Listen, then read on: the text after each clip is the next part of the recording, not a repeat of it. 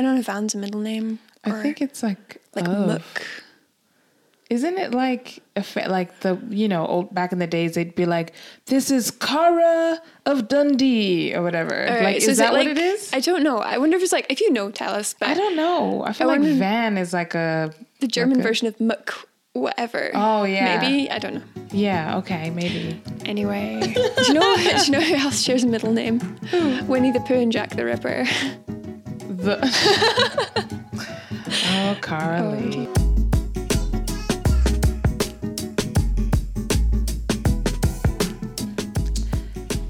Hello and welcome back to another episode of Hymn Partial, the podcast where we talk all things church music. I'm Monet Funke. And I'm Cara Devereaux. And today we're going to be talking about big fluffy dogs, romantic era poetry, and a Christmas song that is not a Christmas song. But before we jump into all that fun, we want to encourage you to keep in touch so that you never miss an episode. If you're listening on YouTube, hit subscribe and ring the bell so that you are notified when we drop our next episode. We're available anywhere you listen to your podcasts, but the best way of all to keep in touch with us is by heading over to hymnpartial.com and subscribing to our free weekly newsletter. This is only released once a week and comes with all kinds of fun bonus content that you could not get anywhere else. Yep. So, when we were talking about what episode to do next, we decided to go for a joyful theme. So this week we were talking about Joyful, Joyful, We Adore Thee, which it turns out, as well as our episode next week, is a Christmas song that is not a Christmas song. Ooh, you'll have to wait till next week to find out which song we're talking about, but I'm pretty sure if you're very clever, you'll figure it out. Feel free to guess. Yeah. And we'll say maybe, maybe not, and then again, maybe.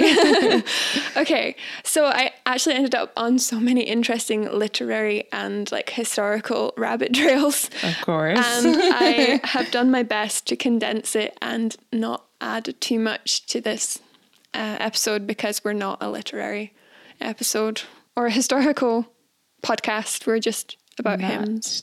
Not strictly, but we could be when we want to be. We could do whatever we want. You really don't want me to go into all the rabbit trails. We're actually going to start with the music this week. Change things up a little bit. Okay, look at you. Yeah. Well, the music came first. Okay. Yeah. So, it's a very familiar tune, but you may not know that you know it. So, Monet, which lovable Saint Bernard dog with a movie franchise was this composer named after? Beethoven. Yay! You really threw me there for a second. I was like, what? Oh, yeah. Yeah. So the guy who wrote the hymn, Henry van Dyke, he actually shared a middle name with the composer, Ludwig van Beethoven. I don't know if Van's a middle name. I think it's like Mook. Isn't it like the, old back in the days, they'd be like, this is Cara of Dundee or whatever. Right, so is that what it is? I don't know. I wonder if it's if you know, tell us. But I don't know. I feel like Van is the German version of Mook, whatever. Oh, yeah. Maybe? I don't know. Yeah, okay, maybe. Anyway, do you know who else shares a middle name? Winnie the Pooh and Jack the Ripper. Cara Lee. I told you, rabbit trails. Okay, so it's Beethoven. Beethoven wrote the music. It's from his 9th symphony, the 4th movement, if you're interested. It is one of his most innovative symphonies because before that they didn't have voices. They didn't have vocals in their symphonies. It's just pure music. Really? Yes, but that's a rabbit trail we're not going down. You can actually look at the handwritten manuscript Beethoven wrote for the symphony online on the, I'm going to get this wrong, Staatsbibliothek zu Berlin, the State Library of Berlin. They have a digitalized version. He has terrible handwriting. He's a true artist. Or a doctor. I don't know. So the tune in the original symphony actually already had lyrics. A guy called Friedrich von Schiller wrote them. They kind of had some religious imagery and undertones, but it was kind of like in that classical music way where it's referenced and it's using the imagery, but it's not praise. It's not like Christian music. It just has Christian-y stuff in it. Yeah. And don't at me about it not being classical music because I don't care. It might be classical. I'm not good at Yeah. But quite a few people had tried to adapt it for hymn tunes, and because of the hymn meters that they tried to adapt it for, it didn't work. Okay. Like some were better than others, but they were all kind of. But what Henry van Dyke did was he took the tune and wrote the words for it. So instead of like taking an already written song, he wrote the song to fit the tune, which worked way better. Yeah. And it makes a good hymn tune because it's really simple. It only has an octave range, which is 8 notes. So most people can sing at least an octave, even if they don't have a bigger range. Yeah. And then like if you listen to it, it's very easy. It's just lots of sequences. So it's do do do do do, and that's just not difficult. I think this is the song. This is the song I learned to play first on the piano. Yeah.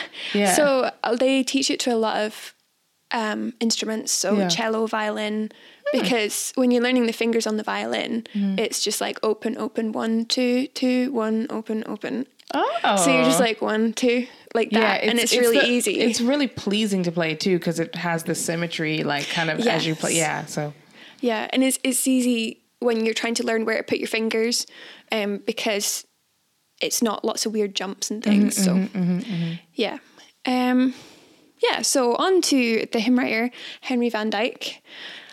He was born in Pennsylvania in 1853 and he died not in Pennsylvania in 1933. So he lived quite a long life.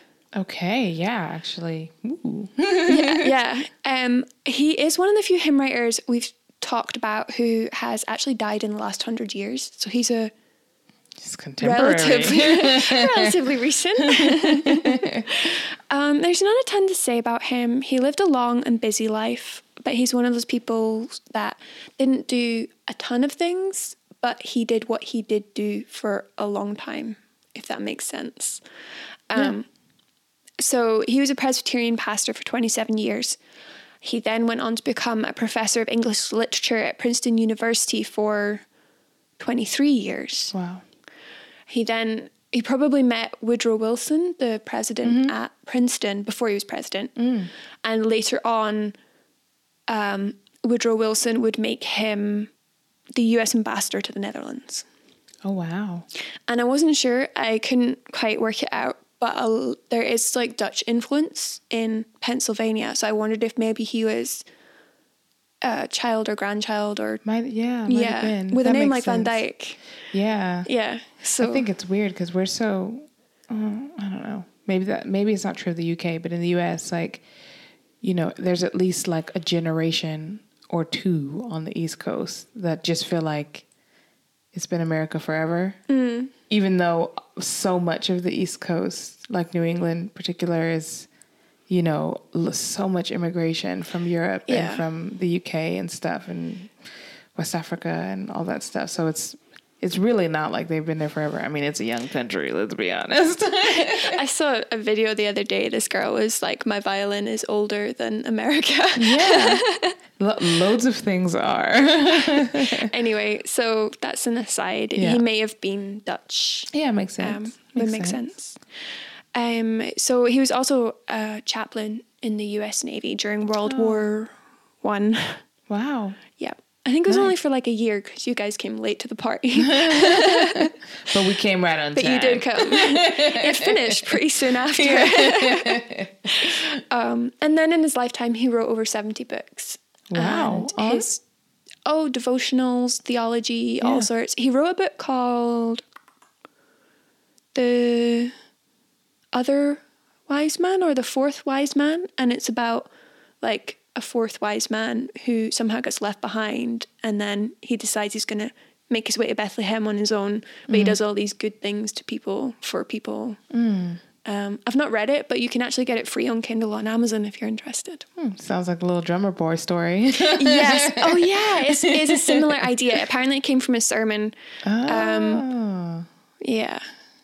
So that's Mr. Van Dyke. Any particular thoughts on his life, or just... Seems like he lived a full life. I think sometimes when you're youngish, like we are, you know, you hear somebody doing something for 27 years and then doing something else for 23 years. You're like, goodness gracious.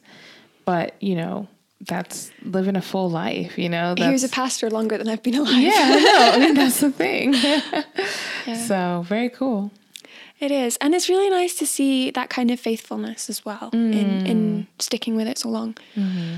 So he was a poet. Okay. He had a really strong love for nature, and he wrote Joyful, Joyful during his time at Princeton. And the remaining handwritten manuscript of the song is still available to look at Princeton today.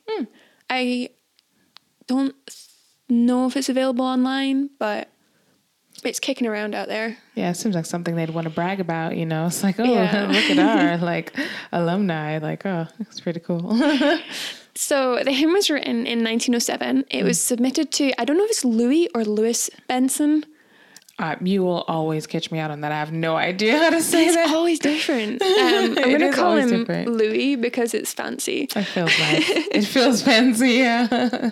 So he was putting together a Presbyterian hymnal, and Van Dyke submitted this song to him and was like, what do you think? So we think that was about 1907 because penciled in the corner of the Princeton manuscript is the date. Okay. In 1907, which was probably when they received the letter. And then about a week later, they have another letter from Van Dyke, and he's kind of like, oh, I'm glad you like it, but if there's anything you think needs tweaking, just let me know. And he basically said the only reason this song is good is because the melody carries it. Well, you know, maybe that's a little respect and humility towards the original composer, you know, to say, I just wrote lyrics to something that was already good, you know? I mean, Beethoven made it great. Yeah. He does come across as quite a humble kind of guy.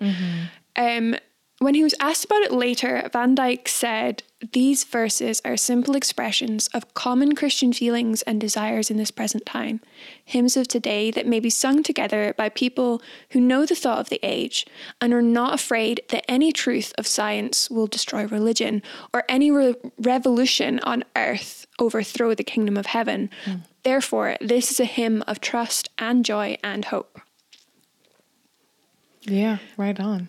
This is where I got into rabbit trails because one of the things we studied in history in high school was the lead up to World War I. So 1907, 7 years before the war began, there's already an arms race in Europe. Germany is already pushing the envelope as far as it can without starting a war. And 1905 was Bloody Sunday, which was an uprising among the workers in Russia. It was a precursor to the 1917 Red October when Lenin came to power. So with that in mind, these are the world events. And then the early 1900s, rationalism's on the rise. So it's all about the science and what we can prove. And it's all about evolution. So it's in this context that he's writing. So that's why I thought that was an interesting comment. Yeah. I think the things that we create as Christians shouldn't be, I mean, I don't know how they possibly could be like, what's the word I'm looking for? They're not like in a vacuum, are they? Yeah, they're not in a vacuum from what's happening around us, you know. It's why we don't heavy-handedly on this show, but we do talk like, you know, in light of current events, this might be an encouragement or a discouragement or whatever. Hopefully not a discouragement, but maybe, who knows? Because that's how we worship God. We worship God in real life, not like in some fairy tale. You know, we're not like the Buddhists who need to like retreat from, you just cut yourself off from reality. No, we're right in reality. That's why the hymns of praise that we sing are so beautiful, because it is grounded. So that's interesting that you said that, because he's been accused of being all like airy fairy and in denial of reality. Like people have said this song is just you pushing back against the doom and gloom of pre-First World War. So I don't think this is fair, personally. But it is interesting to know that Van Dyke was influenced by the Romantic poets, which is another rabbit trail. And when I say Romantic poets, I don't mean like lovey-dovey my love is like a red, red rose sort of thing. It's actually an artistic, literary, musical and intellectual movement of the late 18th century. It was kind of, had passed its peak by the time he was around, but he was evidently influenced by it. And it emphasized emotion and individualism and kind of the glorification of the past, especially the medieval period. Yeah, okay. So, you know, John Keats, Seasons of Mist and Mellow Fruitfulness, or the poem Daffodils by Wordsworth. Those are kind of classic. I don't know them. Classic romantic super poets. Classic. I'll probably Well, look they're them not up classic poets. They're romantic poets. Don't at me. Yeah. But they're kind of the ones that are known. You know, I floated lonely as a cloud over whatever. Then I saw a field of daffodils. Anyway, it was partly a kickback against the Industrial Revolution, preferring intuition and emotion over, again, this rise in rationalism and scientific thought. But yeah, that is all an aside. He was influenced by it, and that's what I mean when I say he was a romantic or influenced by the Romantics. But although they influenced him, and you can see that in the use of nature and in the use of light and dark, again, the context he lived in historically makes me think that this wasn't just him being like, everything's so good. Yeah. I think it was more of, I think he just understood that we have hope as Christians. Yeah. And he was like, praise God for that, despite everything. Yeah. And I mean, God is the same yesterday, today, and forever. So the world could be upside down, or it could be sunshine and rainbows. That doesn't change, like, the joy that we have in the Lord. So absolutely. But rather than talk about all the literary influence and the politics going on, why don't we have a look at the hymn and see what you think? Monet, would you like to read this for us? The lyrics, yes. Joyful, joyful, we adore thee, God of glory, Lord of love. Hearts unfold like flowers before thee, opening to the sun above. Melt the clouds of sin and sadness. Drive the dark of doubt away. Giver of immortal gladness, fill us with the light of day. All thy works with joy surround thee. Earth and heaven reflect thy rays. Stars and angels sing around thee, center of unbroken praise. Field and forest, vale and mountain, flowery meadow, flashing sea, chanting bird and flowing fountain, call us to rejoice in thee. Thou art giving and forgiving, ever blessing, ever blessed, wellspring of the joy of living, ocean depth of happy rest. Thou our Father, Christ our brother, all who live in love are thine. Teach us how to love each other, lift us to the joy divine. Mortals join the happy chorus, which the morning stars began. Love divine is reigning o'er us, joining all within its span. Ever singing, march we onward, victors in the midst of strife. Joyful music leads us sunward in the triumph song of life. What do you think? Yeah, it's a bit flowery. It's quite flowery. Yeah. It feels like a poem. Like, that's what it feels like. So I understand, like, that kind of humility, like, well, it's the melody that makes it, not fully, obviously the lyrics very much matter, but the melody is what makes you go, yeah, this is my song, you know? Maybe the lyrics. Yeah, I think it is maybe too poetic for some people's taste, and that's okay. Like I said, he was influenced by the Romantics, who were very much like that. But there is just so much hope in this song, and I don't think it's unrealistically optimistic. Like, you've got those lines in the first verse that talk about the clouds of sin and sadness and the darkness of sorrow, I think it is. Dark of doubt. So dark of doubt. Yeah. And then again in verse 4, he does talk about being in the midst of strife. So interestingly, sometimes the third verse is cut out altogether. So there's this phrase, all who live in love are thine. which might be seen at first glance to be universalism. Oh, I was thinking the other way. Really? Sorry, continue. No, go on. All that live in love, like as in the love of Christ. That's the way I thought of it. But maybe I'm just such a unconscious Calvinist that it just. No, you're right. Is that what he's You're right. meaning? That's what he's Okay. getting to. Okay. And I have a biblical reference to back it up that Monet is going to read for us. It's 1 John 4:7-8. Beloved, let us love one another, for love is from God, and whoever loves has been born of God and knows God. Anyone who does not love does not know God, because God is love. Yep, I think that clarifies that those who live in love are God's. It's difficult because our culture has kind of perverted love. And I think specifically of the LGBTQIIP crowd that says love is love.